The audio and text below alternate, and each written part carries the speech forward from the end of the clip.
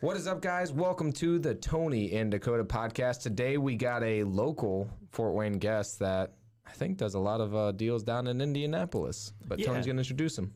This is Brett Snodgrass. He has built rental portfolios. He's flipped and wholesaled a lot of properties, especially down in Indianapolis. He's been on the Bigger Pockets podcast.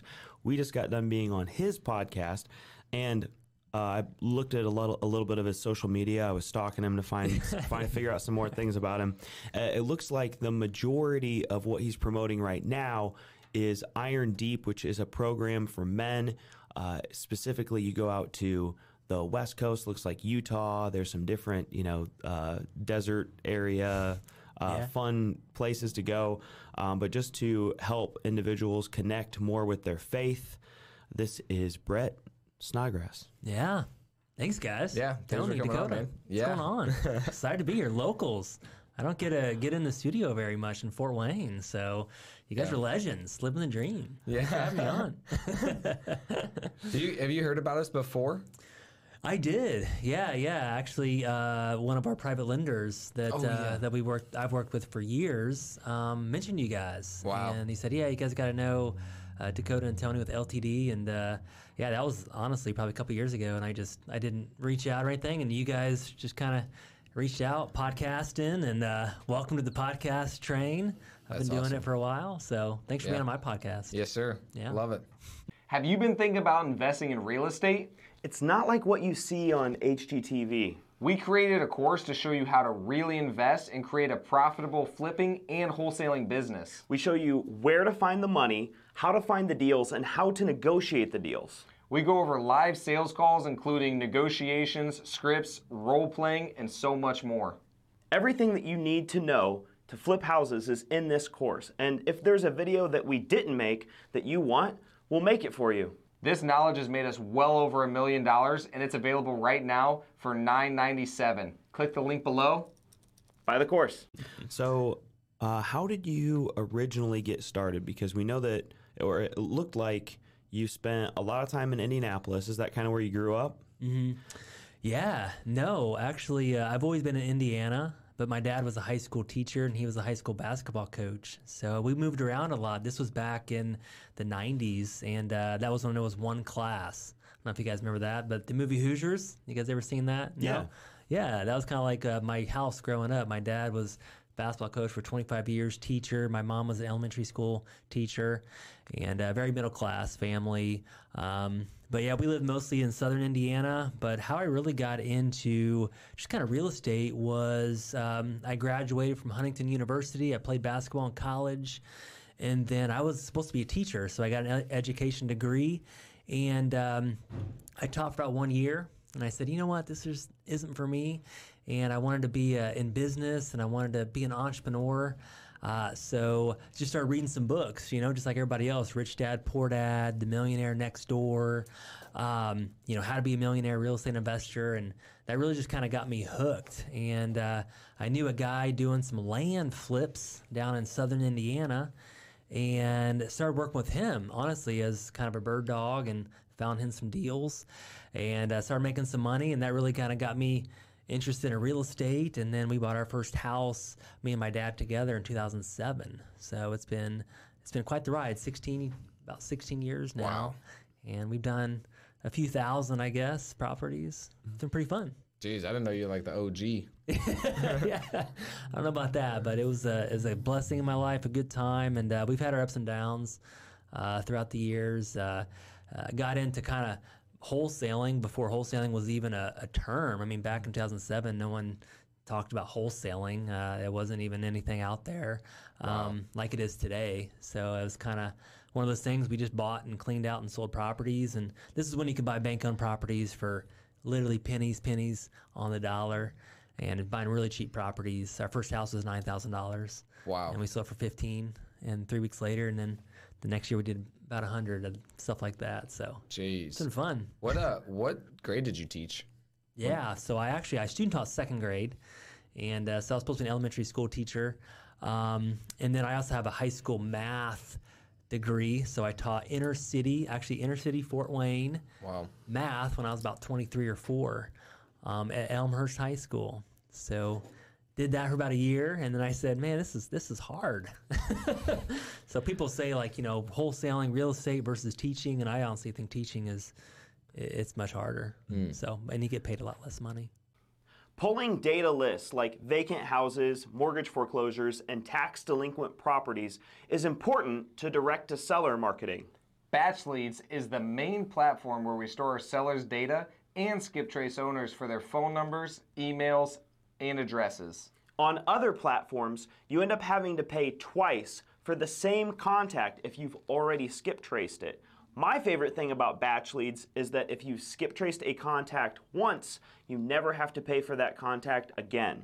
Batch Leads has SMS texting campaigns, direct mail marketing, and Driving for Dollars app integrated in a simple-to-use interface. Click the link below and try Batch Leads today. What did you think about, or did you end up moving to like Dayton, Ohio for a little bit too? Because the research that I did, it displayed that as a potential. Yeah, I didn't move to Dayton, but so when we first got started, we were buying a lot of bank-owned properties. So we were looking for different markets. So we did Indianapolis, and then other cities that we found were Cincinnati and then Dayton. So we did 3 markets between 2007 and maybe 2011. Cincinnati, Dayton, and Indianapolis. And then we actually ventured down to Florida for a while. So we were buying in Lehigh Acres, Fort Myers, Orlando. This was back in, you can buy, again, pennies on the dollar. I remember we were buying houses literally in Lehigh Acres, 2 years old. So this is around 2009. These houses were built in 2007, about 1,200, 1,500 square feet. We were buying them for $45,000. Wow. In 2009. And that was crazy times. I mean, times have changed, but so I'd fly down to Florida every 2 weeks to look at these projects, and I was single, so it was fun. Wow.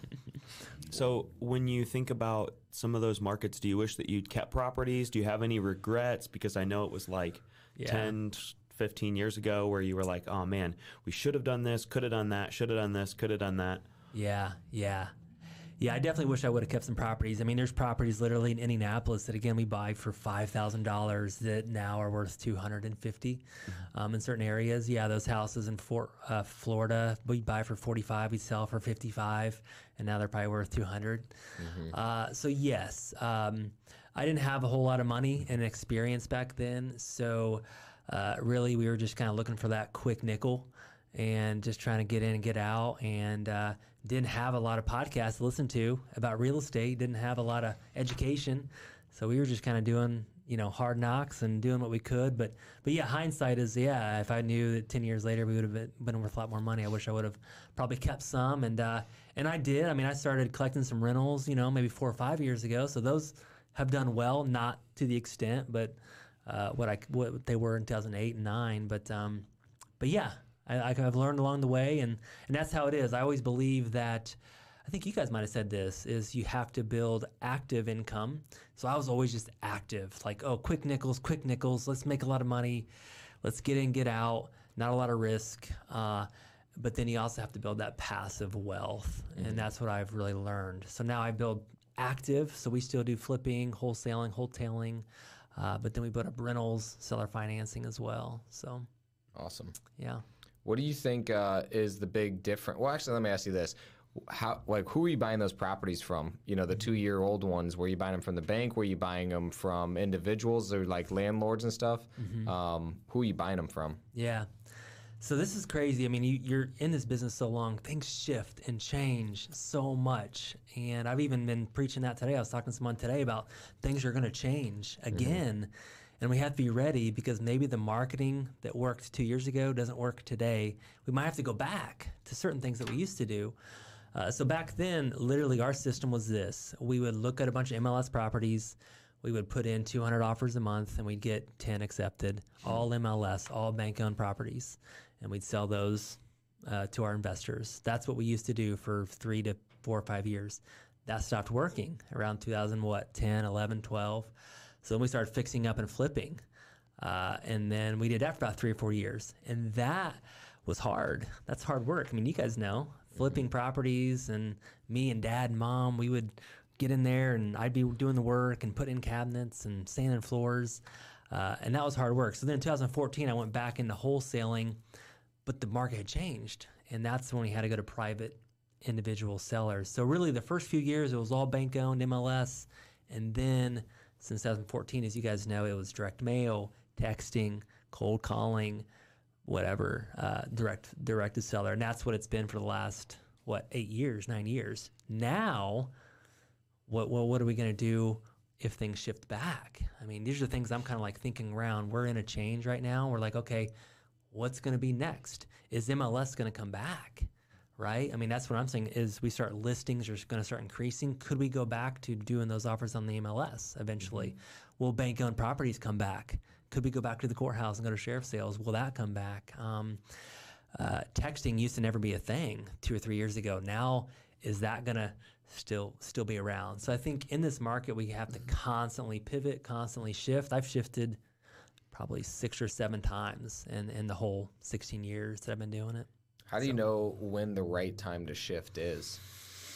I think obviously I think there's change in the market right now, right? We've been shaken up a little bit.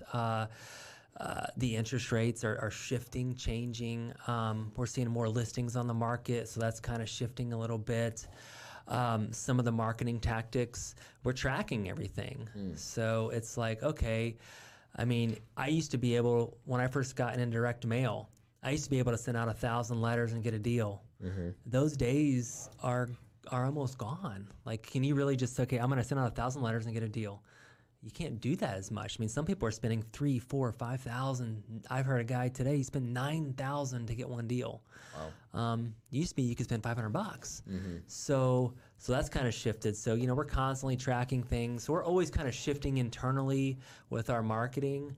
But then, we're just tracking again, listings on the MLS. Are there's more listings? Are the days on the market, like, the last 2 or 3 years, list them on the MLS, fly off. Mm-hmm. Multiple offers, crazy. Now are you starting to see things that are sitting for 90, 100 days? When you start to see stuff sitting for 90 to 100 days, that's when maybe you could put in a lower offer and have potential to get that accepted.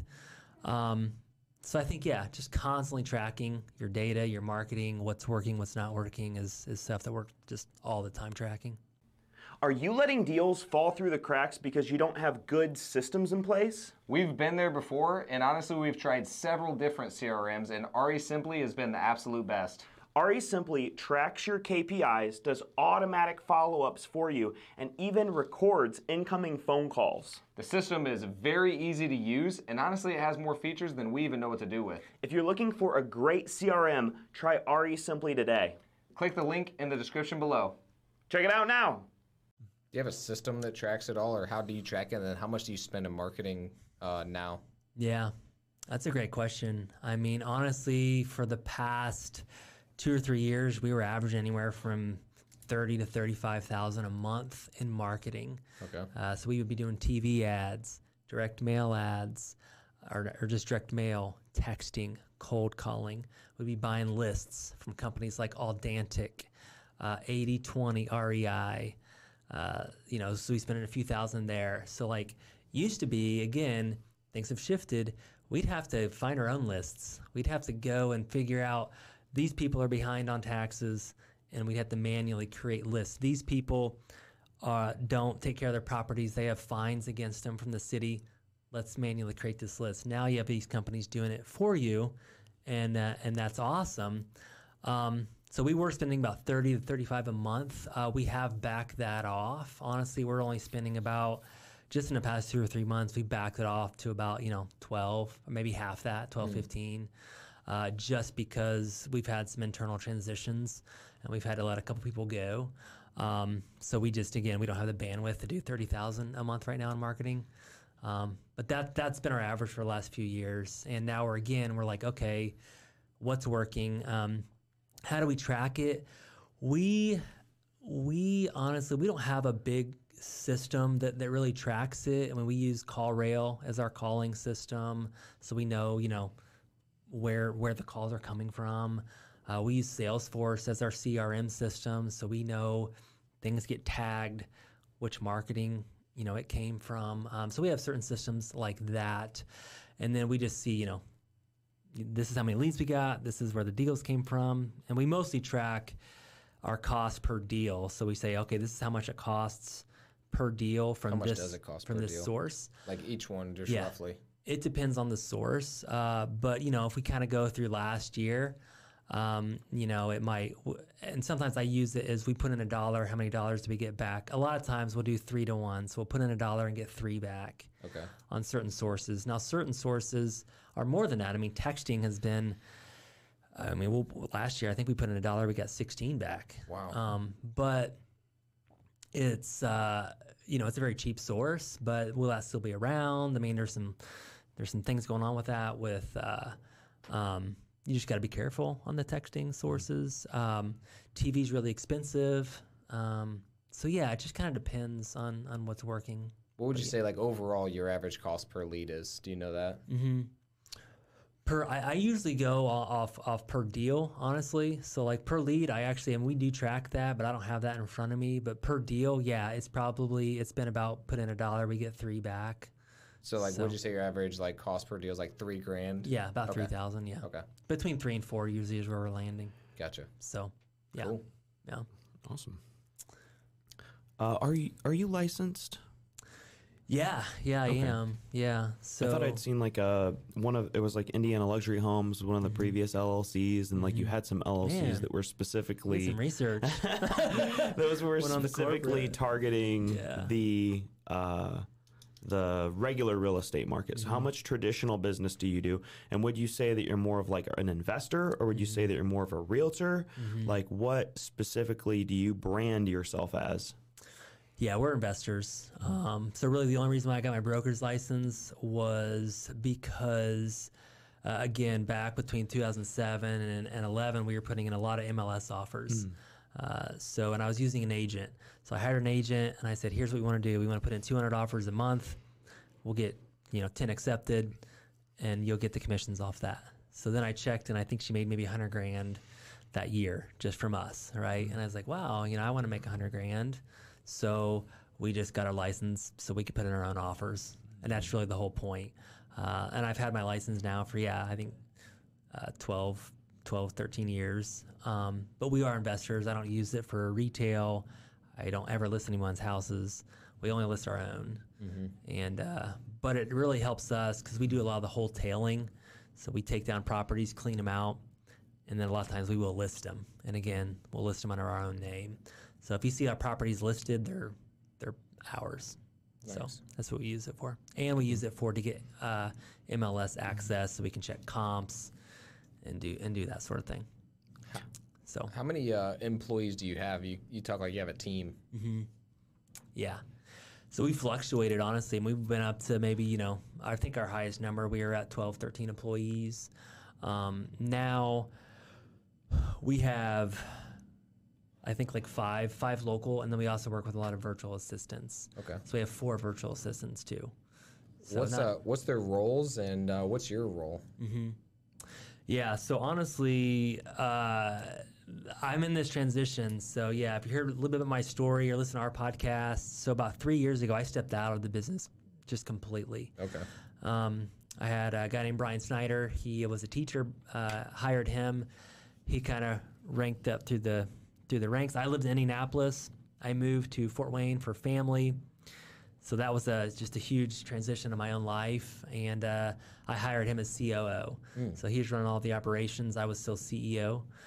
And then right before COVID hit in 2020, I was just kind of burnt out, honestly. I've been doing this 14 years or so. And I was living up in Fort Wayne. We were doing everything in Indianapolis. And just kind of burnt out. Honestly, I was like, man, I'm kind of just want to take a break for a while. So I offered Brian a CEO position. And I said, I want to sit in the owner's box. And if you think about sports teams, I don't call the plays. I don't run the teams. I don't go to the meetings. I just sit in the owner's box and root the team on. And that's where I've been at the last 3 years. Okay. About 2 months ago, Brian got offered a full-time position with another company and was kind of transitioning out. And I just kind of had made that decision that I think it was time for me to come back in. with the market the way it was. And so I've been back in as CEO the last two months. Wow. So I'm kind of in that weird transition season. But what do I do now? I run the meetings. I run our leadership meetings. I do the marketing, so I kind of make some decisions on that.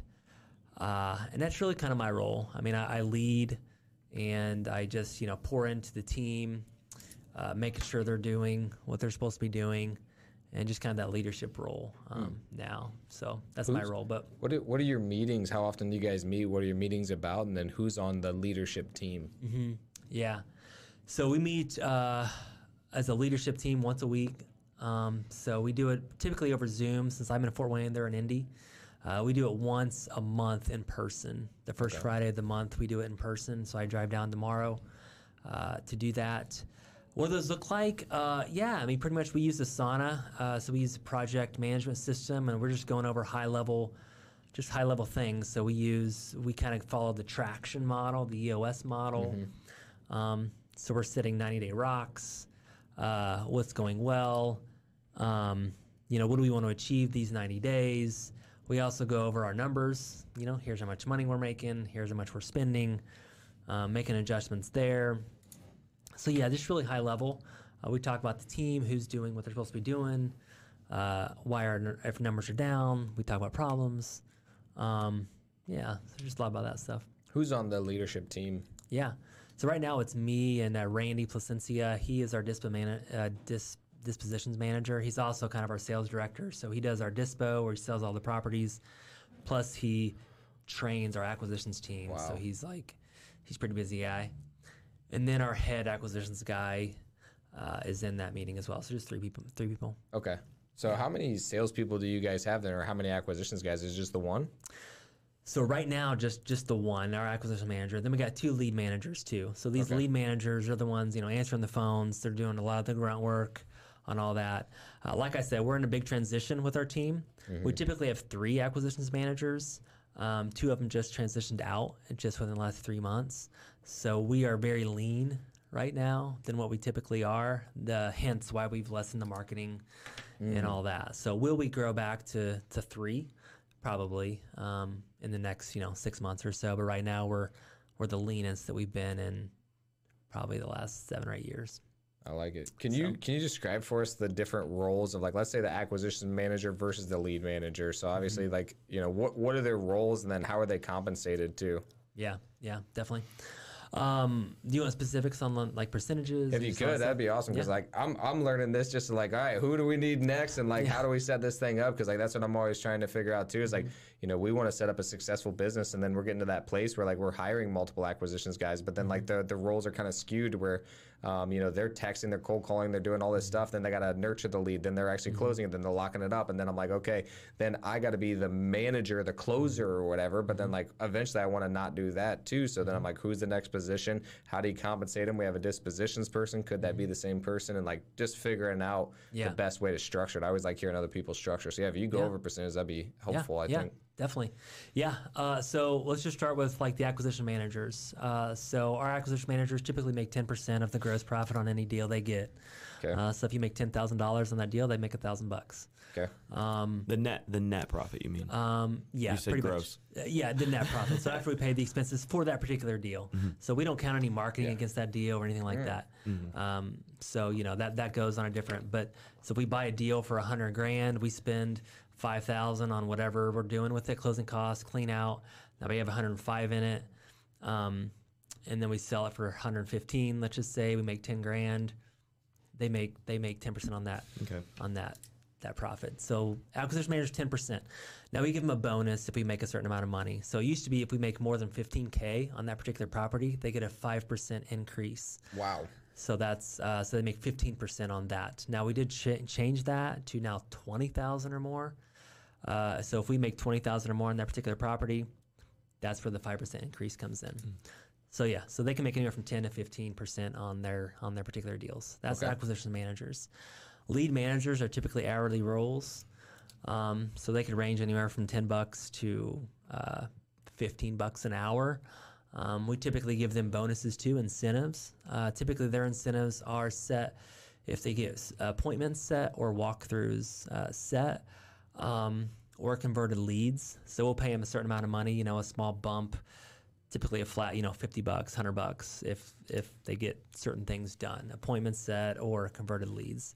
Lead managers are the ones working their phones. So they're the ones answering all the calls that come in. They're their very first point of contact. So their job is really phones, basically. And they also do some of the texting for us. So they're not out. They don't do any walkthroughs. They don't do any of that. So they can live anywhere in the United States. One of them actually lives in Philippines or Colombia. One of them's a VA. One of them does live in Fort Wayne here, though. Oh, okay. Yeah. So they don't have to live in the local area. So typically they're an hourly role with a bump. Dispositions manager, I'd say dispositions, honestly, for the last 2 or 3 years has been an easy job. Throw it out there, not hard to sell. It's harder now. They got to really work those investor leads now. So typically I'd say anywhere from 3% of the deal to 5% of the deal that they typically get. So that's typically some of the percentages.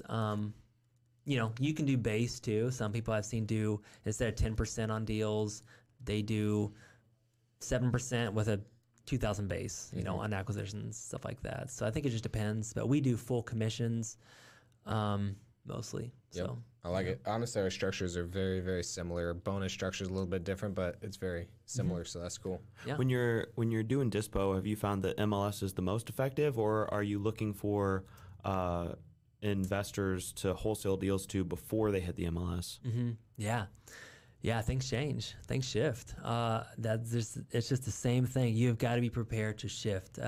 Last 2-3 years, investors send out to investors, they buy it, done deal. Hedge funds, send out to hedge funds, they're buying it, done deals. What happens when hedge funds stop buying? Like right now, hedge funds have paused. A lot of them have paused. They've stopped buying. So a lot of these companies out there, they put all their eggs in their hedge fund basket. Oh crap, they can't sell any properties anymore. So for us, last 2-3 years, investor list, now MLS. MLS is still buying, and a lot of our stuff gets sold, honestly, in buyers. Investors have paused. Yep. So you have to kind of shift. We do a lot of seller financing too. That has increased dramatically. So typically before, we might sell one seller financing property per month. Now sometimes it's like 4 or 5 because interest rates has increased. So a lot of people love to buy it with us as the bank, seller financing. So that's a model that's really been helpful for us too. How do you sell that seller financing deal? How do you structure that? And then is your dispo manager in charge of that as well? Yeah, so our dispo manager structures it that way. Most of our seller financing deals come through agents. So we'll put kind of an option on there to say, On hey, MLS? MLS or not. We have relationships with them, and they might list it on their website or something. How's it structured? We're typically asking 25-30% down. Okay. So these are not small chunks of change. These buyers have a significant amount of money in them. And then we're typically charging 12% interest. 12? Okay. Yeah. And so we do it legit. We go through title company. We do some underwriting on that particular buyer. Do you use a company for that? There is a company called, I think it's called theunderwriter.com. So if you're ever interested in having someone underwrite your seller financing deal, I think that's the name of it, but Google theunderwriter.com, and they actually have a third-party kind of loan originator that they'll do it for you. Wow. Yeah, to kind of get you through those hoops. Do you have a servicer as well? Yeah, so I would highly recommend a loan servicer. We use a company out of New Mexico called Mountain States Escrow. A couple other ones that we've used is Allied Servicing, FCI, are a couple big ones. But yeah, loan servicers all the way. I would not do it myself. Okay. So ours are structured very, very good. So it's structured. They put 30% down, 12% interest. We set up with the loan servicer. We have the borrower pay the fee. So the loan servicer charges a fee. Typically, it's anywhere from $10 to $20 a month. The borrower pays it, so we don't pay it. And then they automatically would draw the money out of the borrower's account, and they automatically deposit it in our account. So there's no checks. There's nothing to chase. First of the month, money's there, and the loan servicer tracks it all. Plus, they got a portal. You can go right in, see the history and everything. So I love it. So we actually have one that we're gonna do this. So I have multiple questions. Man, I love getting this information from you guys. It feels like now I'm like I'm not even interviewing like an interview. I'm just like, all right, dude, now we gotta know all this stuff because this is important. Yeah. So for is this mostly multifamily or is this mostly single family or is it a mix of both? Does that really matter? Because we have some stuff that I'm like, this would be great for a seller finance, but it's not selling on the market right now, and I think it's going to cash flow really well. So does it work either way? Yeah. So most of our stuff, it can work either way. Most of our stuff is single family. Okay. Most of it is investors. I mean, typically we try to sell to investors. We have them sign an affidavit that they won't live in the property because there are some hoops to jump through if they're owner occupants. Now, to be honest with you, just on this podcast, do we check up and see if they are living there? I mean, I'm not sure. Some of them might be, honestly. But we have them sign an affidavit that they won't live in the property at the closing. Okay. So most of ours are single family. And most of them, some of them sell through the MLS, but some of them sell, honestly, through Facebook Marketplace. Okay. And again, there's people out there, if you're selling a $100,000 property, they're putting down like $30,000. And a lot of times we don't fix up the properties that much. These aren't like rehabbed properties, so they actually go in and they fix up the property. So we'll sell it for 100. They'll put 30% down, 12% interest. Then they'll fix up the property. So now the property's worth like 160. So you get the point. Yeah, that's actually going to be my next question is the reason that we never wanted to get that much down. I love having a lot of money down, but then something that we always thought about was now they have substantial equity in the property. Have you ever had to deal with that, or is that something that doesn't really even matter for you guys? So I guess my question to you guys would be, why would you not want them to have substantial equity? Because honestly, I look at it from a bank's point of view. If a bank's point of view is wouldn't they want substantial equity in the property in case you get the property back? Yeah. So that makes question. Yeah. Yeah, usually one of our mentors does lease options, and he makes it so that by year 2, they kind of have to figure out their mortgage, and he gets them with a mortgage broker beforehand, sets them up for success, wants them to be successful, and then at the end of it, he gives them a credit for every on-time payment, and that's how he makes sure that they're consistently paying on time. However, we've always heard that if you buy a property for $100,000 and you put $20,000 down, immediately you have created ownership interest in the property to the point where the seller cannot take it back anymore without taking you through the full mortgage foreclosure process. Yeah. And so that was always something that mentors of ours are like, well, just have them put 10% down and then make sure that when it balloons, they don't have that much equity, and put it in the contract that they can't pay any more than their regular monthly payment. That way they don't get so far ahead of you that if you ever do have to foreclose on them, it's not a pain in the butt. You can just have them sign a deed in lieu of foreclosure, get it done within a couple months instead of going through the year to a year and a half. We've had lawyers for other stuff, and we're seriously kind of done dealing with lawyers at this point. Just kidding. We're definitely going to end up I actually have a trial coming up in a few weeks that's been since 17. Oh my gosh. So, and one other reason though too is also whenever they have substantial equity, a lot of times their liens will now attach to the property if we go to take it back. So then if we go to sell it, then now the liens are attached because then now they're in equitable position. So that's what we've thought about, ran into, but I just want to hear your thoughts on that. Yeah. I think it depends on what your motive and goals are. So my goals are not to take properties back. Yeah. So that's my goal. If your goal is to possibly take properties back, then I would ask for $500 down. I don't know. I mean, because you see guys with signs up to say, "Hey, get in this property, $500 down." For $0 down. Yeah. How many properties they take back? Probably most of them. Yeah. Right. I've probably done 500 of these over the past 10 years. I've taken back 2. Oh wow. So our foreclosure rate is hardly non-existent. Okay. Have I had to foreclose on properties? Yes. Have I got my money back? Yes. Because here's what happens here in Indianapolis. So you take the property back, it goes through, it is quite the process. I hire an attorney. They do everything for me. Costs about $5,000, maybe 6 months. Let's just say something like that. It goes to the sheriff's sale, and then the property goes up for bid. And you're the first one, just like a bank, you put the minimum bid on there, right? So your minimum bid has to be your loan amount plus all your attorney fees plus all the late fees, everything, right? So let's just say a guy forecloses, they owe $100,000. So it goes through 6 months process. Let's say you pay $10,000, attorney fees, everything. So your minimum bid is $110,000. Let's say the property's worth $150,000. A guy goes to the sheriff's sale. Hey, bidding starts 110. Yeah, I'm gonna bid 110. Okay, and then you get your money back. And that's it. So the sheriff's sale writes you a check, and that typically is what happens. If somebody else bids it up to 150, you're like, okay, I'll just let it go. I don't need it back. Yeah. And then they own the property. They get a sheriff's deed. They can worry about all of the liens and judgments and everything against the title, because the sheriff's deed is supposed to, take everything off. Yeah, they need to quiet Now, title why it. do banks end up with properties? Banks end up with properties because they go to the sheriff's sale and there's no equity. So the bank gets it because they owe way too much money and nobody wants to buy it. If it's $100,000 that they owe, but the property's only worth $100,000, well, nobody's going to buy it. So my point is just kind of what's your goal?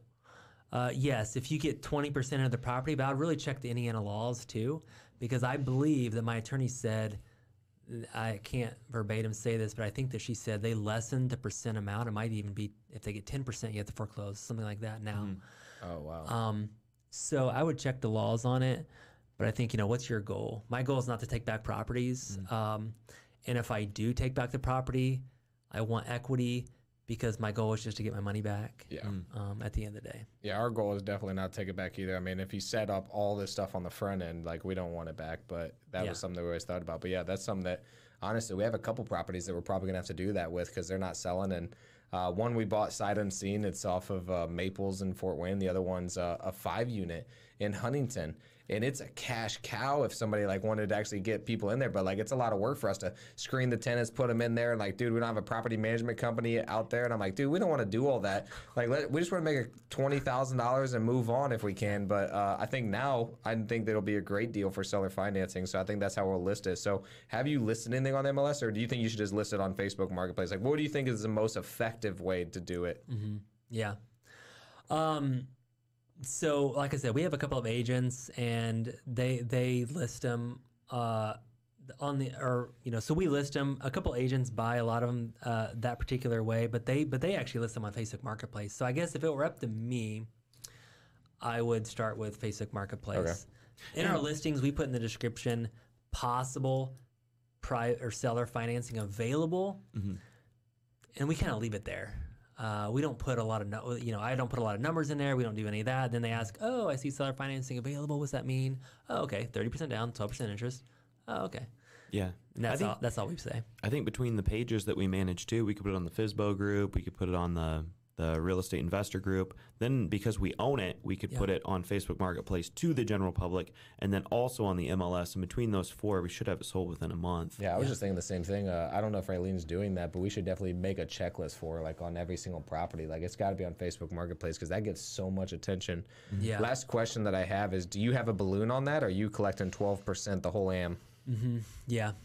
So typically, if you're selling to investors, you can do balloons. If you're selling to owner occupants, you're not supposed to do balloons. Okay. So I would watch that. Typically, we do the full AM. Now, what's your AM, 20? So typically, it really just depends. We typically want at least $500 a month of their payment.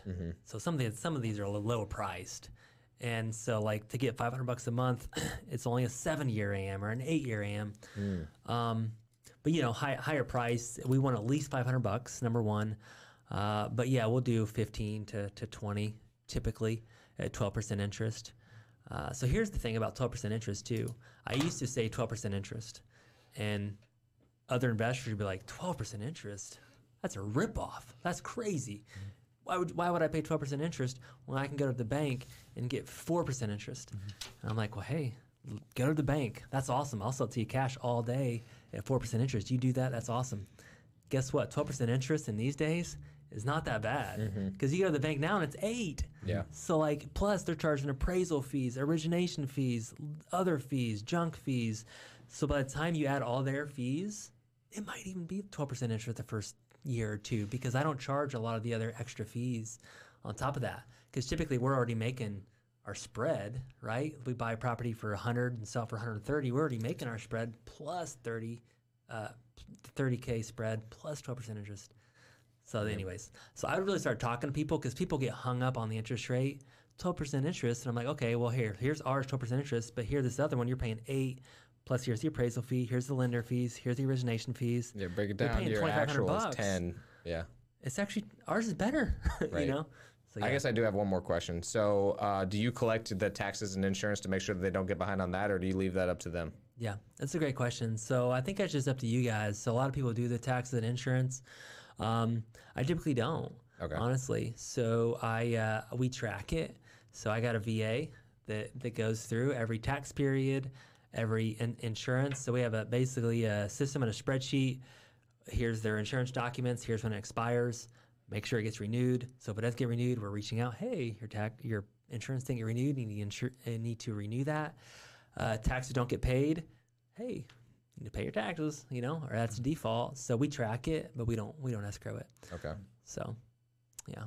So that's another thing just to, I don't know, keep in mind. So again, like our payments are just principal and interest only, and they look good, but then also they have to pay insurance and taxes on the side. Got it.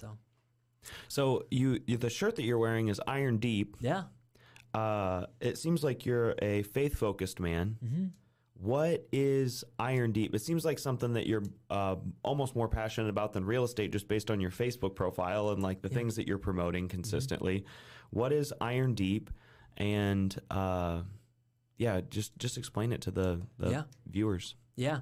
So like I said, about 3 years ago, I was able to step out of the real estate business. So I was thinking about, okay, what's next? I'm an entrepreneur. I'm a creator. I want to impact people's lives, do things. I've been involved in a lot of communities, mastermind groups, real estate groups, and thing that I just kind of kept noticing was, guys would become really successful. They would make a lot of money, but something was still kind of missing out of their life. And obviously I'm a man of faith, so I was like, hey man, I love entrepreneurs and love creators. So I want to do a group that involves that type of person, that type A driven personality. A man of faith, so I wanted to have that foundation of speaking that same language, because you guys know, we go to mastermind groups and everyone, we speak the entrepreneur language, but we don't speak that language as much. And then I felt like a group of men, you can speak a little bit of a depth to it that don't get with maybe women in a room. Nothing against women, but just some of the rawness and the vulnerability of what men go through. I wanted that. So that's really what Iron Deep was born out of. We just launched our very first event last year. And like I said, it's basically a business owner, men of faith community, that we get pretty real. We take the masks off, and we just, we try to help each other and sharpen each other in that way. Our next event is in June 25th. Is that the one in Utah? This one's actually in northern Georgia. It's in Helen, Georgia. So typically we're undistracted in the mountains somewhere. We rent out a big place. Everyone's sleeping under one roof, so it's not hotels or anything like that. So really just it sets the environment of reflection, of connection that you wouldn't get at a 5-star hotel in San Diego like every other mastermind does. Mm-hmm. And it didn't look like they were very expensive either. It was like $1,500. How long are they typically? Yeah. So these are basically 3 nights. So we fly in. That's June 25th to the 28th. So we come in Sunday night. We leave Wednesday morning. So yeah, this one's $2,450. So the one in Georgia. So yeah, it's not very expensive. Like I said, we're just getting started. We're getting people in the door. A lot of people are getting excited about it. But that's kind of what we're doing right now. But our goal is to really just develop that community of men really wanting that in their life, and it's like a brotherhood to really just do life together. Because my experience, I don't know about you guys, but we meet other guys, we meet other entrepreneurs, and we talk business. But then there's that life piece that's just missing. Like I don't really know them, they don't really know me, and this breaks through all that. So what would somebody expect to get from like what life lessons or what activities are scheduled, or if you can give us some, because I know that like some of it might be confidential, but as far as like what gets covered during that time, and what would someone expect to feel, see, hear, experience, grow from? Yeah. Yeah, I mean, like I said, it's a very real masks off, and I kind of lead that way. Like, so, I maybe share some things in this group that I've been friends with these guys for years that they did not know, particularly about Brett. So that's the feel of the group, very raw, and it is a faith foundation. So, it comes from the Christian Faith Foundation. So there is worship there. There is fellowship, breaking bread together. We do some activities that kind of, break down the walls, I guess, and get people, I guess, radically honest with themselves. I would probably describe it as that. Is a lot of times we hear these lies. We're honestly lying to ourselves, and it really just breaks down the walls for people to get really radically honest with themselves, and in an environment that it's safe to get radically honest with other people that are really going to be there to encourage them, to support them, to not share with other people outside of that. And that's the feel of it. So what people learn, I mean, like I said, the Faith Foundation, we do, obviously it's all entrepreneurs and business guys, so it is business focused and leader focused. But even outside of that, I mean, some of these guys are suffering in their own four walls of their homes, right? Their families are suffering, so, we might dig into that. And then their health, it's got a health component too. So really it's the foundation of faith, finances and business, family and health. Those are the four areas that we're like really digging into. Where did the words iron deep, where did that come from? Is it like scripture based, or is it, what do the words mean? Yeah.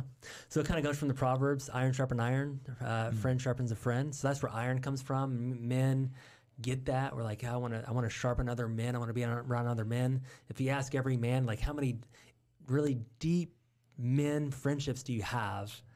And if they really think about it, a lot of them will say 0, right? Like nobody. So really it kind of breaks through that. So iron sharpens iron comes from the Bible and the Proverbs. Deep is really just from that deep relationship with God and each other. So that's really what it comes out to, that deep connection. Awesome. So. And how many events have you done so far? You say you started a year ago. How many events have you done in that time frame? So our first event was just in last September of 2022. So we've only done one. That's awesome. We just started launch. We had about 26 guys at our first one. This one in Georgia, like I said, this is not going to be a big group. Max 30 people really is how much we can have. That's max. So yeah, it's not a big group. Very intimate. We're not looking to fill up 300-person stadium or just conference rooms. That's not what this is. This is about we're living under one roof, eating together, living together, fellowshipping together. So you get to know people pretty well. Yeah. So that's awesome. Yeah, we've done some self-development seminars similar to that. So yeah, it's been very helpful for development and then for just self-awareness. So yeah, it's crazy because you think 3 days, you're like, 3 days. I mean, what can you do in 3 days? And then you go do this stuff and you're like, man, I haven't done this my whole life. Yeah, it seems like, and time is so slow. Mm-hmm. It's like, because you're undistracted and it's just like, man, this day seems like it was a week. Mm-hmm. And you just crazy. We're so rushed and hurried and just going from this to that. And I am too. Just to get undistracted for 3 days, spending time with other guys like-minded, it's pretty awesome and pretty impactful, as you guys know. Yeah, so for sure. Yeah, that's awesome. So it looked like you were a family-focused man too. You've got your wife Karen, 4 children. Wow. Compared to a lot of people, that's a lot of kids anyways. I mean, I know back in the day, it used to be popular to have big families, but you got a big family. Yeah. How do you manage all of that? How do you, what is your advice to someone on relationships, on keeping a good family unit, that sort of thing? Yeah. Yeah. That's a good question. I don't know. I don't always get it right. I would say that there's been ups and downs in my family life, and that's just the life of a business owner, entrepreneur, right? And everyone, we're trying to figure it out. We're trying to balance it. I'm not perfect. But the things that I have learned is, I heard a guy one time had gone through a family divorce and just a lot of that stuff. And I've had some stuff like that. My oldest daughter came from a previous relationship. Was not married at that time. We never got married, but just a co-parent in the last 16 years, she's 16 now, has been a struggle. So I know what that's like. That's one of the reasons why I moved to Fort Wayne, is because of that situation.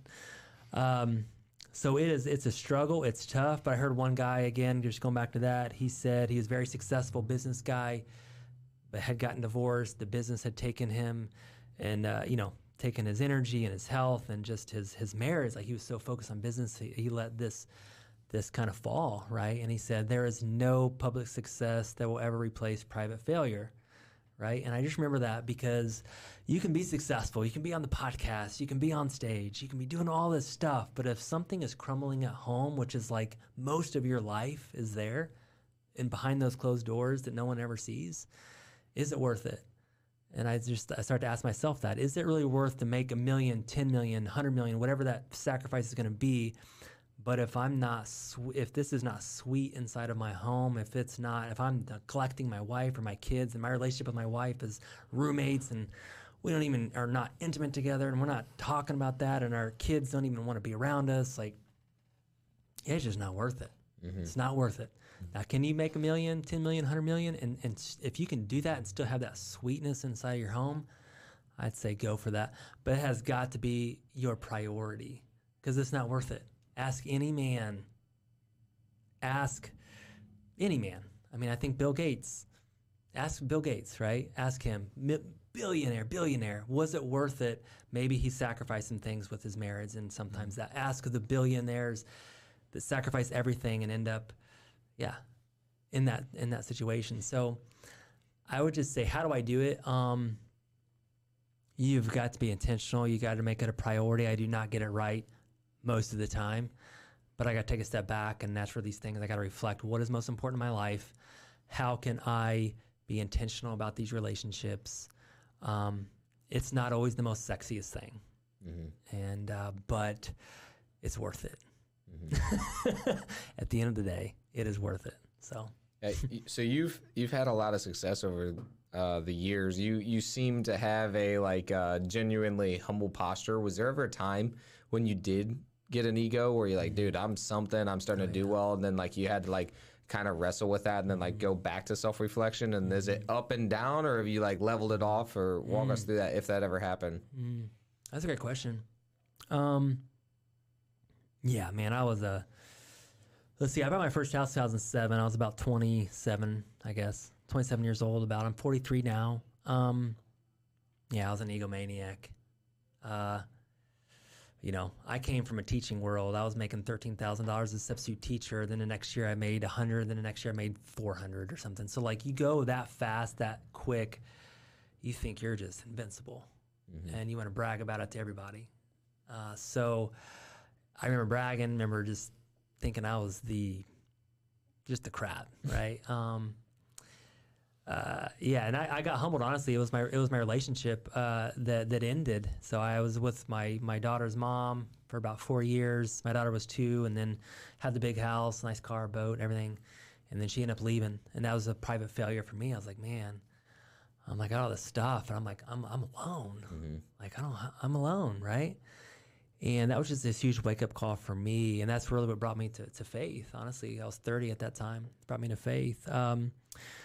So my advice is this. The greatest business lesson, the greatest business virtue, I think, is humility. And humility is so hard. You can't wake up and force humility. Oh, man, I just need to be humble today. Need to think about other people, because you're so selfish. Deep down, you are a selfish person. So you got to fight it every single day. And you got to think about, okay, how can I put other people first? And you got to be intentional. And it's so sweet when you start thinking about other people. It's so sweet when you do something and you see them win. And it's just contagious. So so thank you for saying that. I am not humble to the core. I am a pretty selfish person. I gotta fight against it. I gotta be intentional for that. But I think, if you read Good to Great, he says the greatest virtue is humility. If you think of the greatest companies, it's because they have a leader that is humble, that constantly thinks about their clients or their team, other people focused. So that's the greatest. If you have an ego, you're going to get knocked down. We all are going to get knocked down. If you think you're the crap, this is all temporary, guys. I mean, your money's temporary, everything's temporary. So you will get knocked down one of these days, and you're going to get humbled. So I would just say start now. Yep. And we're all people. I've interviewed people on the podcast that are billionaires. And I'm just like, dude, this guy, he's just a person. He just has the same feelings that I have. Yep. So what would you say is like a tactic? So like, like you said, you can't just wake up and force yourself into humility. Yeah. And that's something that, I'm like honestly struggling with right now I'm like going through it. I'm like, man, why do you need recognition? Why do you need credit? Like, it doesn't really matter. And then I'm working with some of our acquisitions guys because, he's 19 years old. He made almost $200,000 last year. So then same thing happens for him. He went from making no money to making a stupid amount. So then I'm helping him with it too. And it's something that he's struggling with. So what are some tactful ways that you found that like you do force yourself into that? Because it honestly is a conscious decision at the same time. But yeah. I'd say force yourself to be in situations that make you humble or uncomfortable.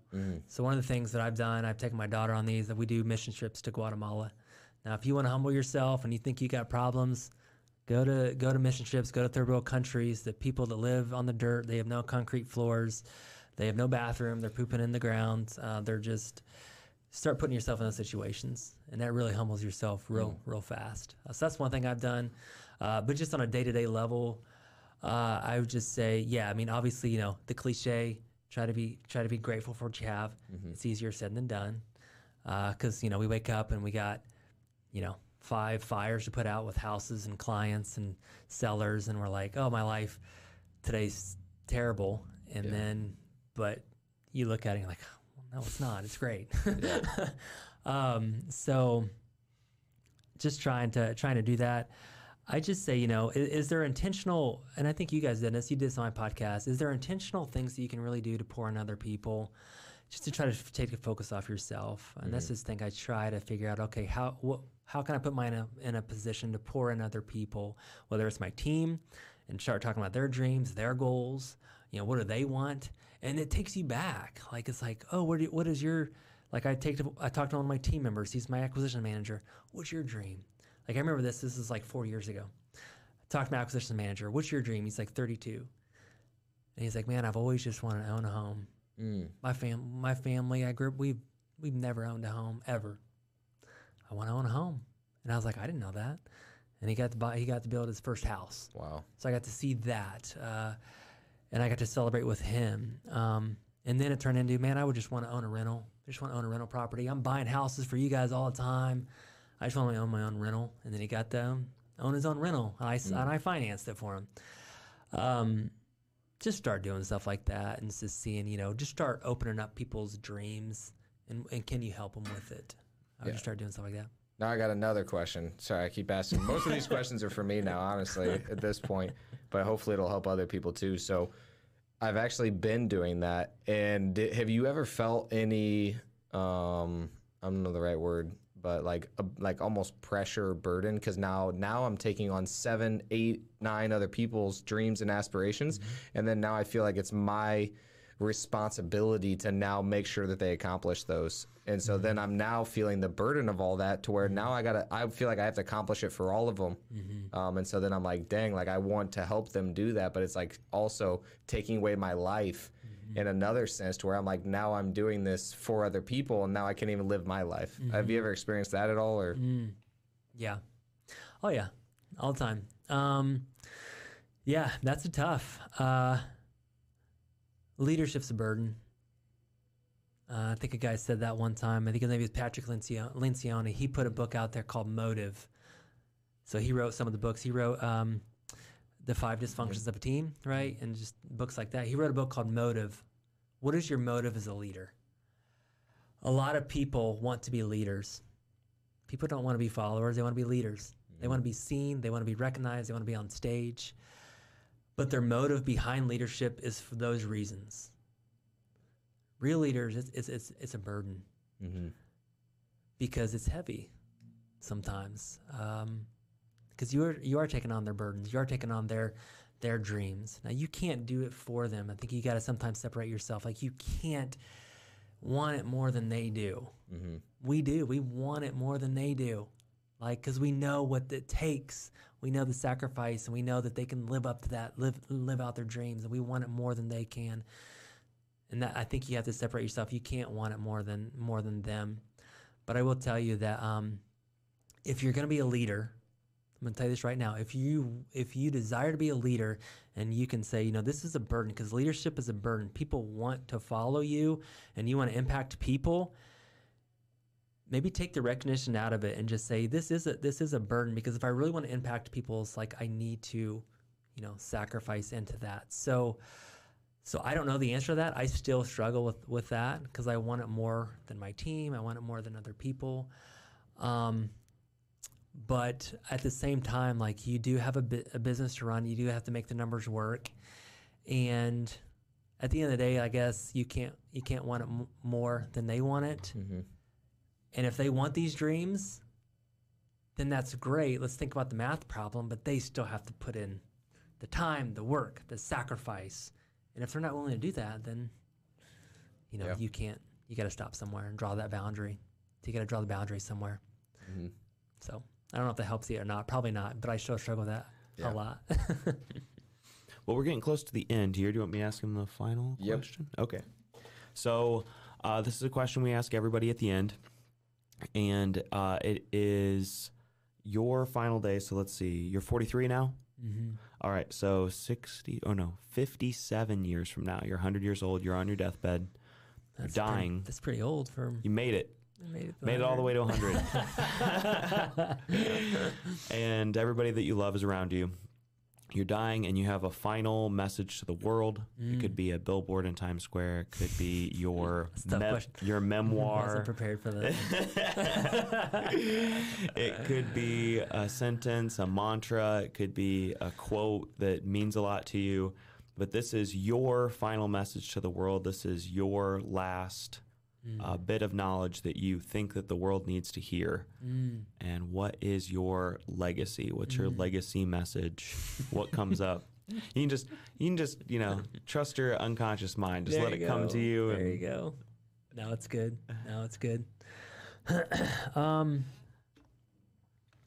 Yeah, man, that's a great question. I don't have like the billboard answer. Probably, I've studied this a lot though. And I love listening to these things. I love listening to, what are the 5 biggest regrets of dying people? They did a survey of 95 years old. I think that the requirement was they had to be 95. Like, what's your biggest regrets? And obviously, the number one, the regret that we all fall into the trap of that is not on there is, man, I wish I would have worked more. I wish I would have worked more. That's not on there. Way far from it. So I know that's not on there. I think the biggest regrets, though, the people is, number one, I would say, get radically honest and just be true to yourself. I think the number one regret is people were not true to themselves. I think the biggest regret that I've had over the 16 years is I continuously try to please other people. And I'm trying to win the approval of other people and to do things because other people might applaud me or whatever, and I sacrifice so much for this other people, and honestly, at the end of the day, no one really cares that much. So be true to yourself, and so get radically honest and be true to yourself. I think, but more than that, I think that people play it safe. I think people play it safe, and I think one of the biggest regrets is I wish I would have just taken more risks. And I'm a big risk taker. Like, I risk it. I put it all on black. Not gambling advice. Like, let's go all in. Let's just go for it. Let's do it. I don't care. Let's just risk it all. And that's just me. That's my personality. My wife, she likes to play it safe. So I say, just risk it. What do you got to lose? Stop wasting your time on non-essential stuff and just risk it all for what you really want. Because you live once, you got one race, and why not go all in? I just say that. Awesome. Love it. Yeah. Cool. Yeah. Well, that is it, man. Thank you so much for coming on. Thanks, guys. Tony, Dakota, appreciate it. How can our listeners get a hold of you? Is there anything that you want to pitch, like Iron Deep? Do you want to give them that website URL? Yeah. They're a Christian man listening, want to do a retreat? Yeah, I'd say, man, if you're in that seasoned business owner, man, that whether you're a Christian or just interested in faith, doesn't have to be. We've had people that aren't and still come. I'd say irondeep.com is one of the best places. Check out our website, irondeep.com. And in our real estate, we're called Simple Wholesaling. So we have simplewholesaling.com, and you can email me at Brett, BRETT, at simplewholesaling.com, and go from there. So yeah, both of those. So real estate wise, Simple Wholesaling. But yeah, one of my passions is just the Iron Deep. So Awesome. yeah, thanks guys. Do you have any final thoughts that you want to share with our viewers? Actually, you guys are awesome. Thanks. So keep listening to this podcast. And go all in.